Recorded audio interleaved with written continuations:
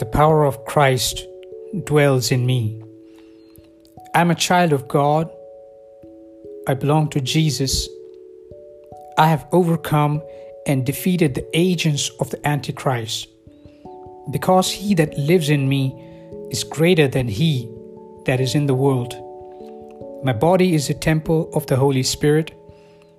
It is his sanctuary, and he has permanent dwelling in me. He will never leave me nor forsake me.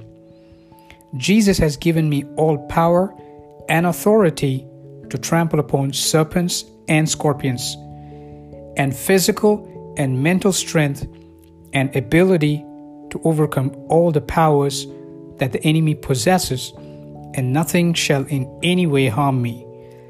These attesting signs shall accompany me. In Jesus' name, I drive out demons and speak with new tongues. If I pick up serpents and drink anything deadly, it shall not harm me. I will lay my hands on the sick, and they shall recover. You will work with me, Lord, confirming the word preached with signs and wonders following.